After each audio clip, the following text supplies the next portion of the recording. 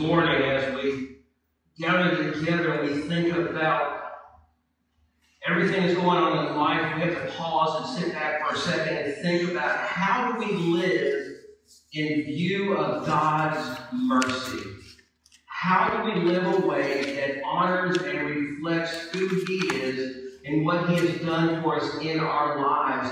In the first 11 chapters of Romans, we have seen many things, but I want to encourage you for right now, take your Bibles, turn to Romans chapter 11, and I want to show you for just a moment one of the greatest hymns ever penned in Scripture. We think about everything that Paul has been sharing. We have seen Paul's heart in chapters 9, 10, and 11, and when we get to the end of chapter 11, where we left off last week, we see this great hymn of praise. We see Paul crying out in glory and in majesty to everything that God has done. And when Paul thinks about everything that God has done for himself, what God has done for the people He has ministered to the people He has shared the good news of Jesus Christ with, he is overwhelmed by how he has seen God move. In Romans chapter 11, look with me starting in verse 33. 33 through 36 is this great hymn that Paul has written. And he says these words starting in verse 33. Oh, the depth of the riches both of wisdom and knowledge of God. How unsearchable are His judgments, and His ways past finding out. For who has known the mind of the Lord, or who has become His counselor, or who has first given to Him, and it shall be repaid to him? For of Him, and through Him, and to Him are all things, to whom be glory forever. Amen. We read these words as a believer. We read these words as a child of God. And as a believer, how are we to respond to what God has revealed to us in this great salvation? How do we respond to God's grace? How do we respond to God's mercy? This morning we're going to understand how to respond as we get into chapter 12 of Romans. Chapter 12 of Romans is another transition in this letter that Paul has written to the church in Rome, both Jew and Gentile. But before we dive into chapter 12, think about everything that we have learned and unpacked over the first 11 chapters. I want to kind of give a review before we get into the meat of the message this morning. He has told us a couple of things, and these are reminders for us as we move forward today. He says that all human beings are sinners, and the wages of sin is death physically and spiritually. He unpacked that in the first 3 chapters. He also reminded us that all people can be made righteous through faith in the Lord Jesus Christ, whether looking forward or backward to the cross. We saw that in chapters 4 and 5. He shared with us that all believers can live a godly life because of our identity with Christ in His death and resurrection, and because of the indwelling presence of the Holy Spirit. He also reminded us that all born-again believers have been chosen in Christ before the foundation of the world, not only before the foundation for salvation, but also to live a godly life. Remember, we ended chapter 11 with this reminder that Israel is part of the plan that God has for His people. This salvation is for them. Salvation is ultimately for everyone. This morning we're going to understand that, therefore, in view of God's marvelous mercy and grace that's clearly taught in these first 11 chapters, we are to discern the good, pleasing, and perfect will of God, which is going to be outlined as we work through these chapters in the coming weeks. Now, chapters 1 through 11 tell us what God has done for the believer. That's the first 11 chapters of the book of Romans, what God has done. Now Paul's going to show us what we need to be doing as a child of God. It's interesting that as you study Paul's letters, he always gets to this point where he concludes with a list of practical application, practical duties that we need to be following as believers that are based on doctrine. Because in the Christian life, doctrine and duty go together. They help us to determine what we believe, how we behave, and we understand what it means to be this child of God. But here's the challenge for us. We have to learn how to translate our learning this information to living out this information by showing that we daily live His Word, but also that we trust God in His Word. What you're going to see this morning is a concept known as relational theology. And what that means is that we are in a relationship with a Holy Father. And in your outline, I made this statement. If we have a right relationship to God, we will have a right relationship to the people who are a part of our lives. If my relationship with God is correct, my relationship with everybody else will be correct as well. But my relationships with other people are determined by my relationship with God. And did you catch the key word there this morning? Relationship. Not a list of do's and don'ts. But it's about a relationship with a Holy Father who loves us. So this morning we're going to look at this idea, this concept of what it means to have a relationship with Jesus Christ in two different areas. The first is our relationship to God. What does our relationship to God look like? Join me in Romans chapter 12, verses 1 and 2, and look what Paul says here. And these are his words. And remember, he's been writing to his brethren. Now he's writing to all believers, Jew and Gentile, when he says these words. I beseech you therefore, brethren, by the mercies of God, that you present your bodies a living sacrifice, holy, acceptable to God, which is your reasonable service. And do not be conformed to this world, but be transformed by the renewing of your mind, that you may prove what is that good and acceptable and perfect will of God. If you're someone who underlines words or phrases in your Bible, this will be the fourth therefore we have read in this letter. This is the fourth therefore in Scripture, in this particular letter. The first time we read the words therefore was back in Romans chapter 3, verse 20, where Paul said that therefore there is no condemnation for those who are in Christ Jesus. He's declaring that the whole world is guilty before God. Then we get to Romans 5:1. He says, therefore, that therefore was the therefore of justification. We are now justified because of our acceptance of the free gift of salvation. In Romans 8, chapter 8, verse 1, rather, is the third therefore. That therefore is of assurance. The assurance you have as a believer in Jesus Christ. When we get to Romans 12:1, that fourth therefore is a therefore of dedication. You now are dedicating your relationship to God, and that's what he's going to break down in this section of Scripture. What does it mean to be dedicated to a Holy Father? What does it mean to be dedicated to a God who loved you so much that he sent his Son to die for your sins?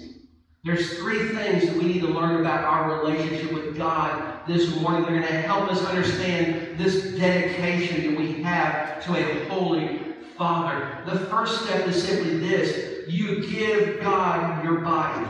You give God your body. This idea of presenting your body to the Father as a living sacrifice. But these phrases that we read in verse 1, they're echoed back in chapter 6 of Romans. In Romans 6, verse 13, we read these words, "And do not present your members as instruments of unrighteousness to sin, but present yourself to God as being alive from the dead, and your members as instruments of righteousness to God." This idea of presenting ourselves to God completely. He said that in Romans 6:13, but then a few verses down in Romans 6, verse 19, Paul makes this statement, "I speak in human terms because of the weakness of your flesh.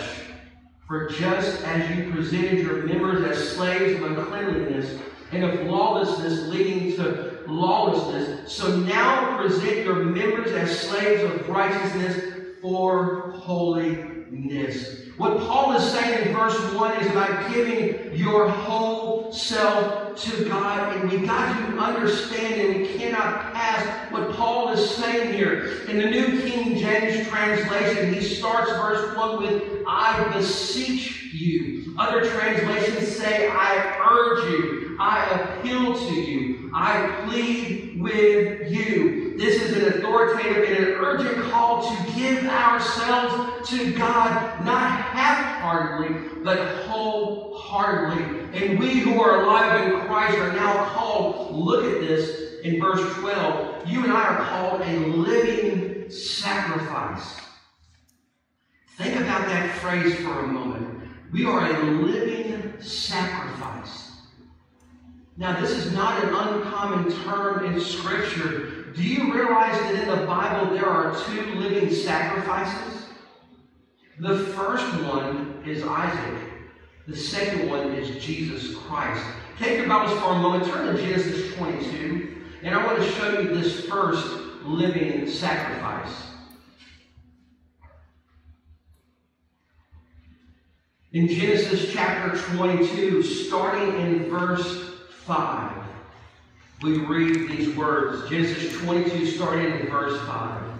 "And Abraham said to his young men, 'Stay here with the donkey. The lad and I will go yonder and worship, and we will come back to you.' So Abraham took the wood of the burnt offering and laid it on Isaac his son. And he took the fire in his hand and the knife, and the two of them went together." Verse 7. "But Isaac spoke to Abraham his father and said, 'My father.' 'Here I am, my son.' Then he said, 'Look, the fire and the wood, but where is the lamb for the burnt offering?' Verse 8. Abraham said, 'My son, God will provide for himself the lamb for a burnt offering.' So the two of them went together. Then they came to the place of which God had told him. And Abraham built an altar there and placed the wood in order. And he bound Isaac his son and laid him on the altar upon the wood. And Abraham stretched out his hand and he took his knife to slay his son. But the angel of the Lord called to him from heaven and said, 'Abraham, Abraham.' And he said, 'Here I am.' And he said, 'Do not lay your hand on the lad or do anything to him. For now I know that you fear God, since you have not withheld your son, your only son, from me.' And Abraham lifted his eyes and looked, and there behind him was a ram caught in a thicket by its horns. So Abraham went and took the ram and offered it up for a burnt offering instead of his son. And Abraham called the name of the place, 'The Lord will provide.' As it is said to this day, 'In the mount of the Lord it shall provide.'" Isaac is a living sacrifice because he willingly put himself on the altar. Do you notice in that chapter in Genesis 22, there isn't a struggle between Abraham and Isaac. We see the question by Isaac. We got the wood, Dad. We got the fire. Where is the lamb? And Abraham knew that God would provide for him. Remember that Isaac was the son of the promise, the son of the birth of a nation. And Isaac willingly went there. Isaac was willingly bound. He was laid on the altar. And Isaac was going to die. He was going to die to self and was willingly going to yield himself to the will of God because of his Father.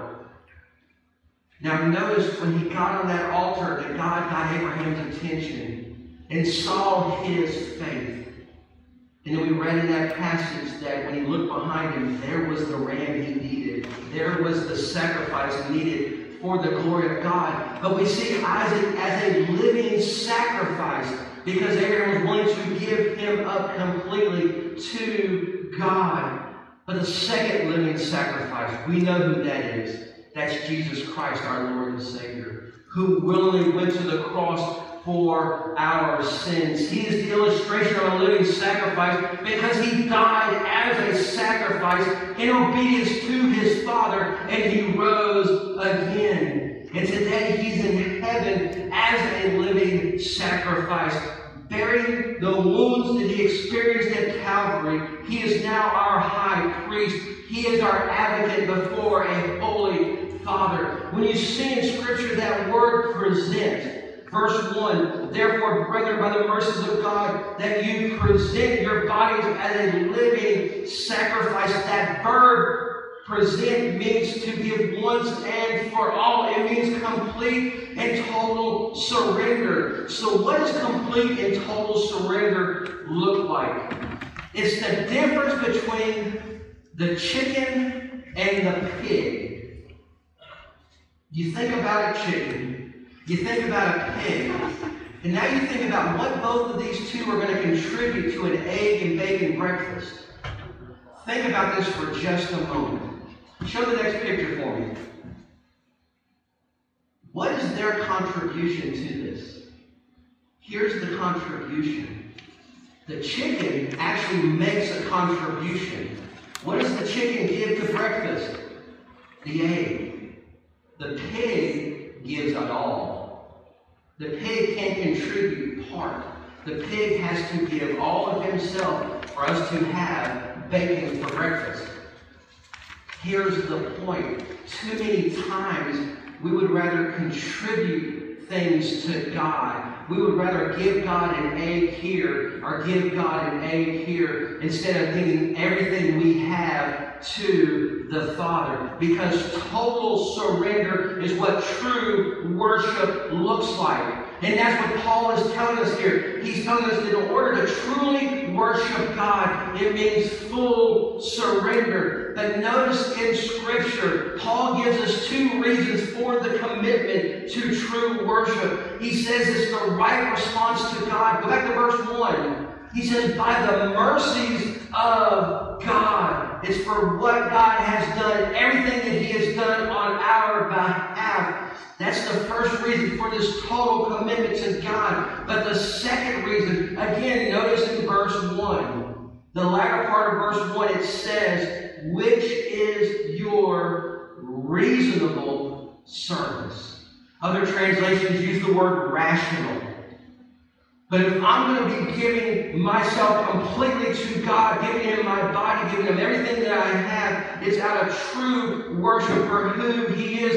It's true worship for what He has done for me. That means that every day is a worship experience when your body is yielded to the Lord. When I give God everything, that is the truest act of worship that you can have. But too many times we give Him part of ourselves for worship. We give it here, we give it there. We don't give complete surrender to the Father. So we have to give God our body, but you need to also give God your mind. Look at verse 2. Verse 2 says, do not be conformed to this world. The world wants to control your mind. The world wants to tell you how to talk, how to act, how to think. That is the world's desire. But as a child of God, we are to act different. We're to think different. We're to do things different. Take your copy of God's Word. Turn over to Colossians chapter 3. Colossians chapter 3. Because where the world wants to conform us, we have a Father in heaven who wants to transform us. Colossians chapter 3, starting in verse 1. If then you are raised with Christ, seek those things which are above, where Christ is sitting at the right hand of God. Set your mind on things above, not on things on the earth. For you died, and your life is hidden with Christ in God. When Christ, who is your life, appears, then you will also appear with him in glory. Therefore, put to death your members which are on earth, fornication, uncleanness, passion, evil desires, covetousness, which is idolatry. Because of these things, the wrath of God is coming upon the sons of disobedience, in which you yourselves once walked when you lived in them. You were just like them, is what Paul's saying here. But then look at the very next verse. But now, verse 8, but now you yourselves are to put off all these things: anger, wrath, malice, blasphemy, filthy language out of your mouth. Do not lie to one another, since you have put off the old man with his deeds, and have put on the new man, who is renewed in knowledge according to the image of him who created him, where there is neither Greek nor Jew, circumcised nor uncircumcised, barbarian, Scythian, slave or free, but Christ is all and in all. This word that we read about being transformed, it's the same word that we see as the transfiguration over in Matthew 17, verse 2. It comes from the English word transform, comes from the English word metamorphosis. We know what metamorphosis is. If you took physical science, you know what that is. It's the change from inside out. It's a change from within. The world wants to change your mind. The world wants to pressure you to think its way. But the Holy Spirit comes into our life and changes our mind by releasing the power that is within us, because we are a child of God. Here's how you can understand this better. If the world controls your thinking, you're a conformer. If the world controls your thinking, you're a conformer. If God controls your thinking, you're a transformer. Because you've been transformed by your thinking. God transforms our minds and makes us more spiritually minded by using His Word. When you and I spend time in God's Word, we memorize it, make it part of our life, God gradually makes your mind more spiritual, because you're thinking about the things of God. You're not allowing your mind to be controlled by what's going on in the world around you. So you give God your mind, we give Him our body, but you also have to give God your will. Look at the latter part of verse 2. Because we're not going to be conformed to this world, but we'll be transformed by the renewing of your mind, that you may prove what is that good and acceptable and perfect will of God. Your mind controls your body, and your will controls your mind. And the problem is, many people think they can control themselves by this idea of willpower. Think about willpower for a second. How many of you have really great willpower?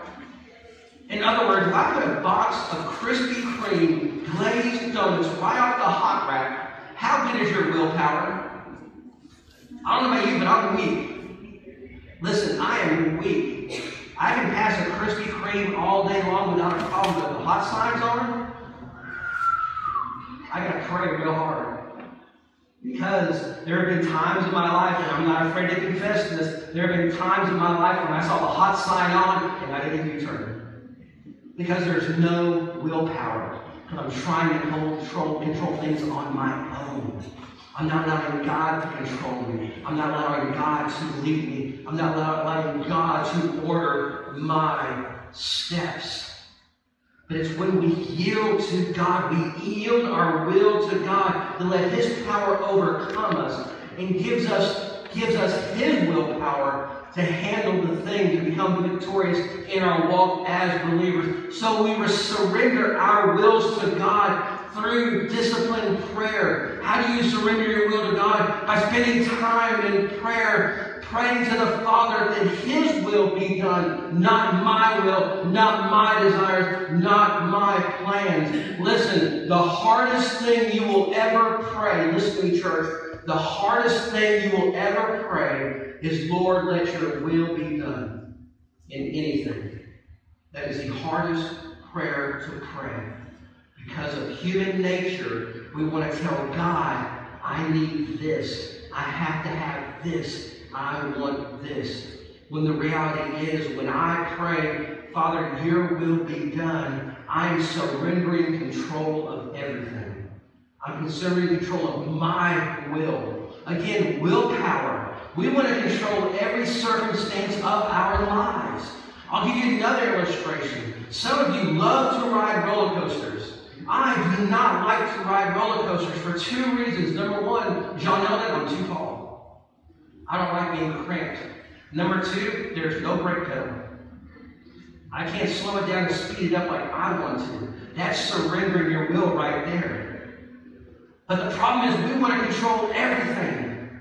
But Paul says in here, we have to give everything to Him. I can't just give my body and not my mind and not my will. I can't just give my mind, not the other part. I have to give everything to Him, because once I give everything to Him, I am transformed.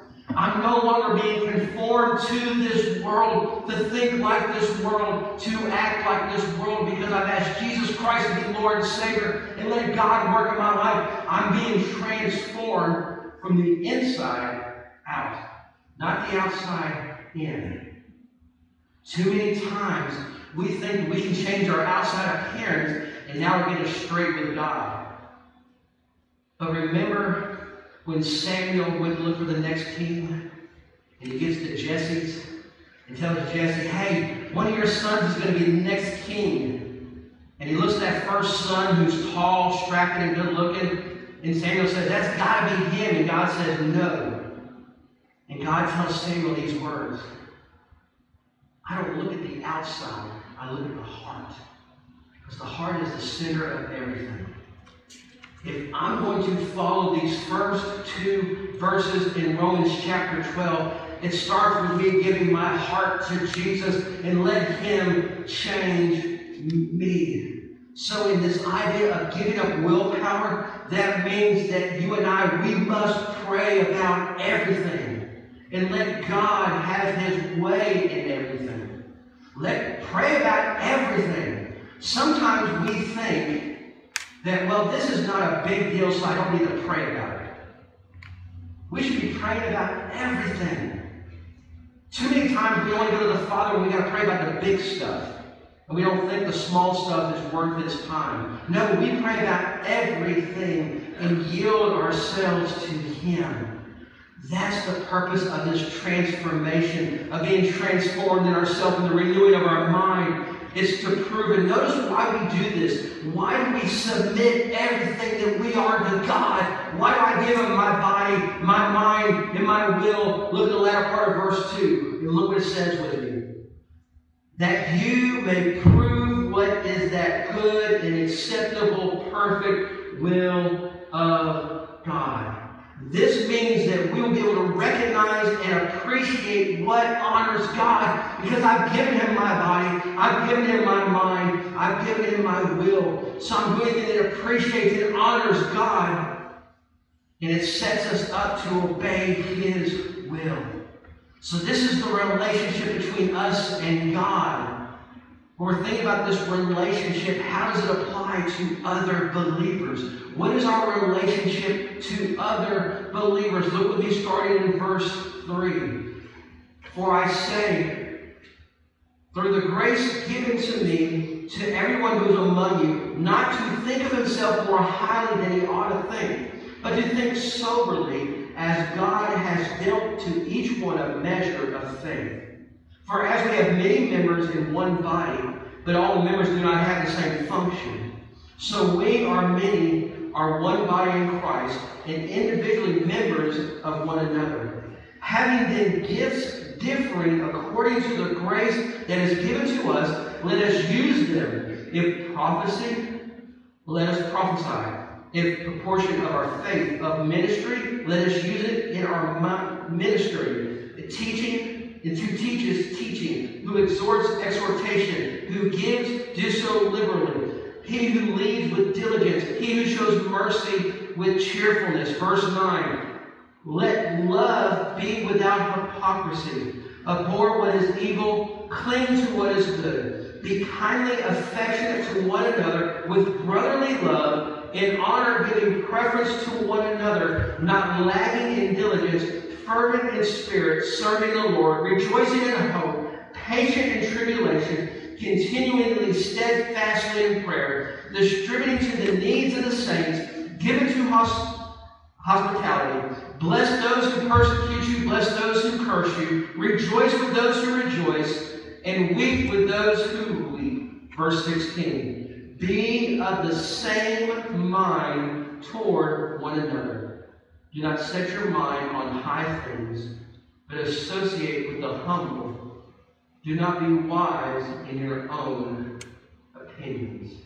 Remember, Paul is writing to a church in Rome. He's writing to people, and he's talking about what their relationship should look like to each other. He uses the same picture in 1 Corinthians chapter 12 and in Ephesians chapter 4, verses 7 through 16. The basic idea here is that each believer is a living part of Christ's body, and each one has a spiritual function to perform. Every one of you has been given a gift. And that gift has been given to you not to keep to yourself, but to build up the body and perfecting other members within the body. In short, we belong to each other. We minister to each other. We need each other. We can't be by ourselves on an island. We are the body of Christ, not the only one in Christ. So what does our relationship look like with other members, other believers? What does that look like? It starts with, what are the essentials to ministry? Here are the essentials, very quickly. First, honest evaluation. Honest evaluation. Every one of us needs to know what our spiritual gifts are and how we minister to the body of Christ. For some, that's easy to see. For others, it's hard. And now listen, it is not wrong for the believer to recognize his own spiritual gifts and how he lives with others.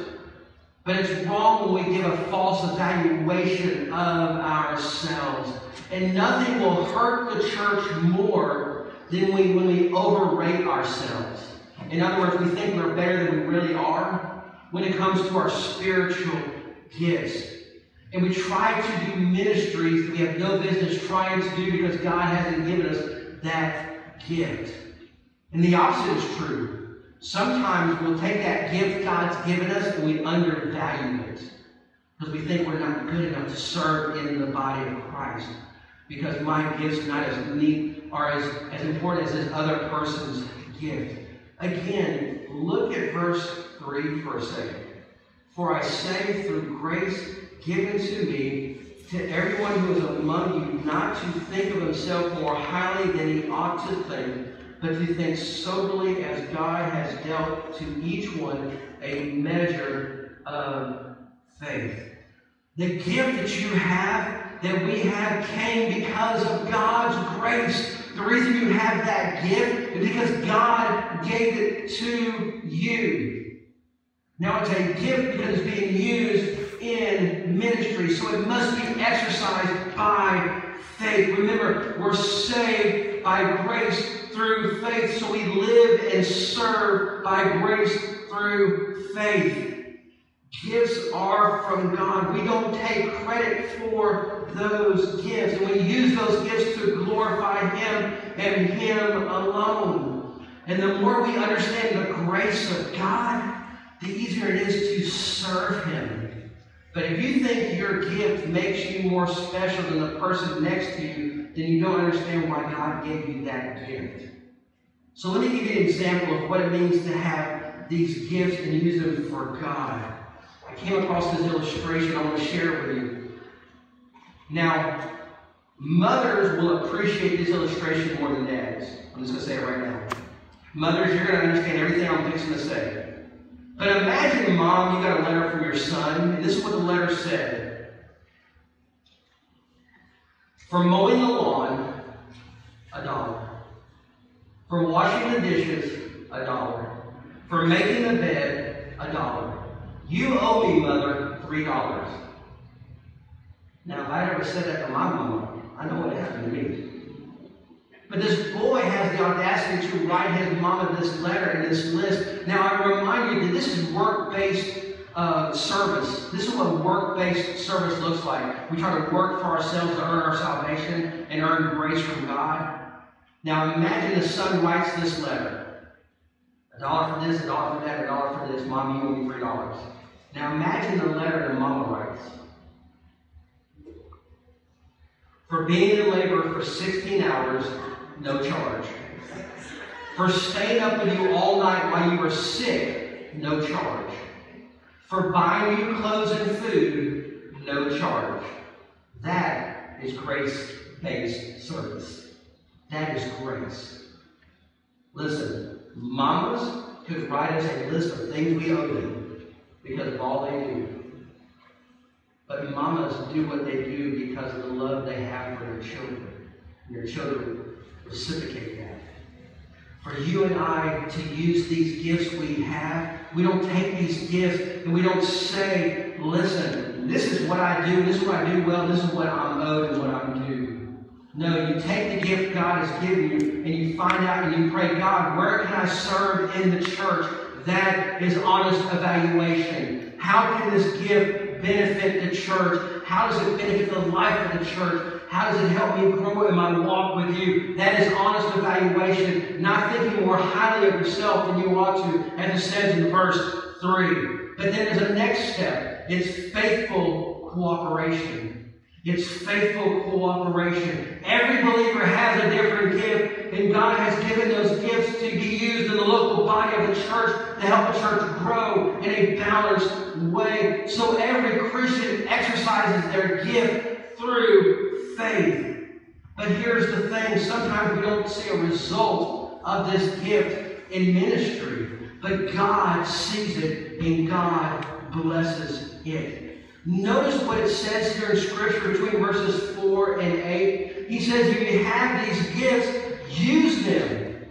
He doesn't say hold on to them. He doesn't say just put them to the side. Look what he says here. He says in verse 6, listen, having the different gifts according to the graces given, let us use them. If prophecy, prophesy. In proportion of faith with ministry, then use it for ministry. If you teach, in teaching, exhort, exhortation, give with liberally. He who leads with diligence, he who shows mercy with cheerfulness.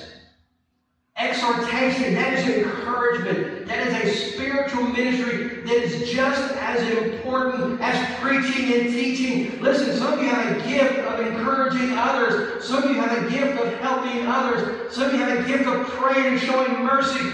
Use those gifts because they are important. Whatever gift you have is dedicated. It must be dedicated to God for His use, for the good of the whole church. God doesn't give you a gift to put in your pocket and save it for a rainy day. He uses it for His glory and for His working. But again, here's a danger. What happens when we overemphasize a gift? Scripture asks the question over in 1 Corinthians chapter 12. Paul makes the statement, are all apostles, are all prophets, are all teachers, are all workers of miracles, have all the gifts of healing, do all speak in tongues, do all interpret? The answer is no. We all do not have the same gifts. Some of you have the gift of singing and you're not using it. Some of you have the gift of teaching and you're not using it. Some of you have a gift of hospitality and you're not using it. You're holding it to yourself and saying, you know what, I'll use it if I need to. That's not what Scripture tells us. As a Christian, we use these gifts that have been given to us to manifest the glory of God. We use these gifts to build. not toys to play with or weapons to fight with. The church in Corinth were tearing each other down because of the ministry gifts they thought they had. They thought this gift was more important than this gift, that this gift should be used and this gift should not be used. Again, looking at that passage where he asks, is everybody an apostle? Is everybody a teacher? Imagine this for just a moment. If the church was made up of nothing but Sunday school teachers, nothing else would happen in church. All they would do is teach Scripture. There would be nothing else taking place. But every one of us has a unique gift. You may not know what that gift is. And I would encourage you, come back tonight. Tonight we're wrapping up the series on the Holy Spirit. And we're going to look at these gifts specifically, so you can see what they are and how they're to be used within the body of Christ. But here's another thought as we move through this. It's loving participation. It's loving participation. We do this out of love. We do this out of kindness. We do this out of the grace that God has given us in using these gifts. Look with me in verse 9. He says, let love be without hypocrisy. Abhor what is evil, cling to what is good. Be kindly affectionate to one another with brotherly love and honor, giving preference to one another, not lagging in diligence, fervent in spirit, serving the Lord, rejoicing in hope, patient in tribulation, continually steadfastly in prayer, distributing to the needs of the given the hospitality. Bless those who persecute you. Bless those who curse you. Rejoice with those who rejoice, and weep with those who weep. Be of the same mind toward one another. Do not set your mind on high things, but associate with the humble. Do not be wise in your own opinion. Paul is emphasizing our attitudes in the way we exercise our spiritual gifts. It is possible to use your spiritual gift in an unspiritual way. It is possible, think about that. It is possible to use the spiritual gift God has given you in an unspiritual way.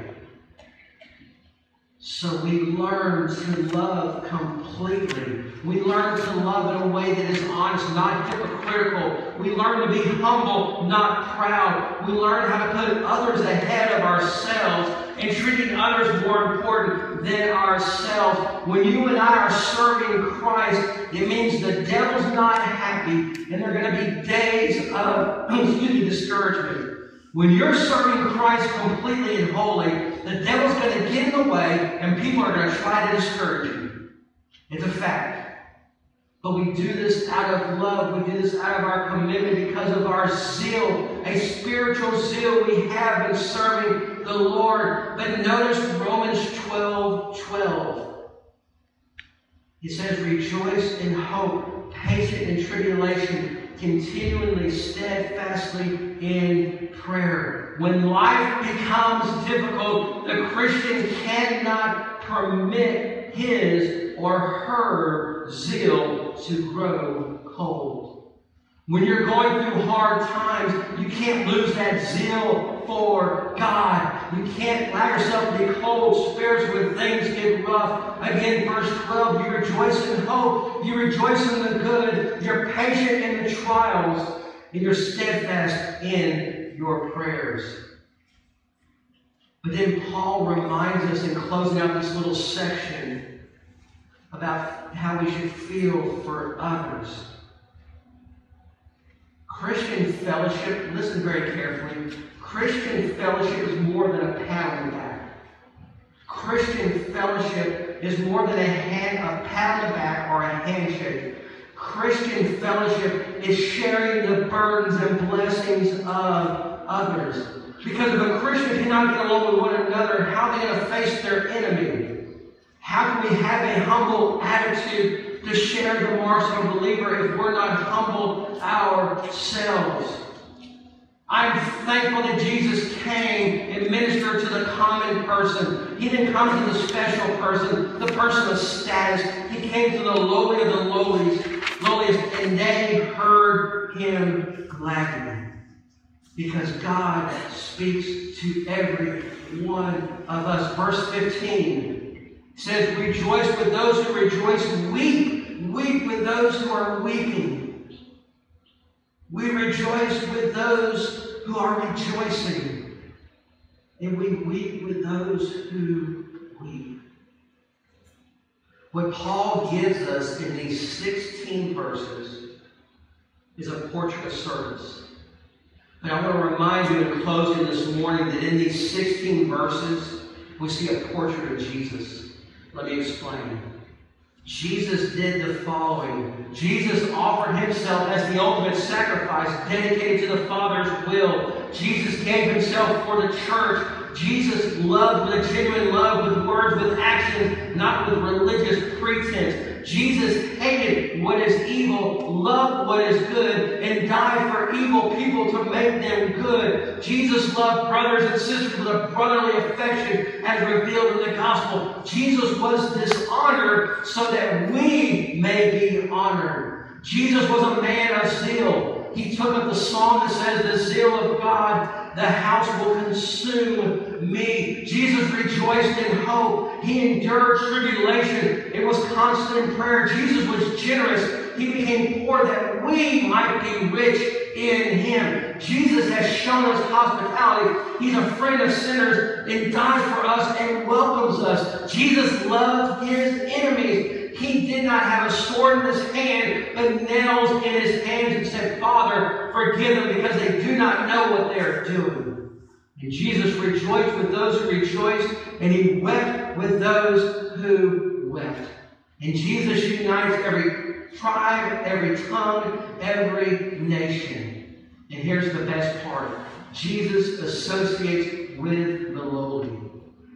And he even took a repentant thief to paradise with him. And he associates with you and with me. As the body of Christ, as members of the church, by the mercies of God, we offer ourselves to God and to one another for the good of the church and the glory of who God truly is. But hear me very carefully. In order to do what these verses say, verses 1 through 16 of Romans chapter 12, it starts with this. You have to be willing to surrender all to him. Every head bowed, every eye closed. This morning, we have looked at everything it takes and required of us to surrender to him. It starts with ourselves. Starts with our body, with our mind, and our will. That's our relationship with God. But then we've also looked at what this relationship looks like with other people.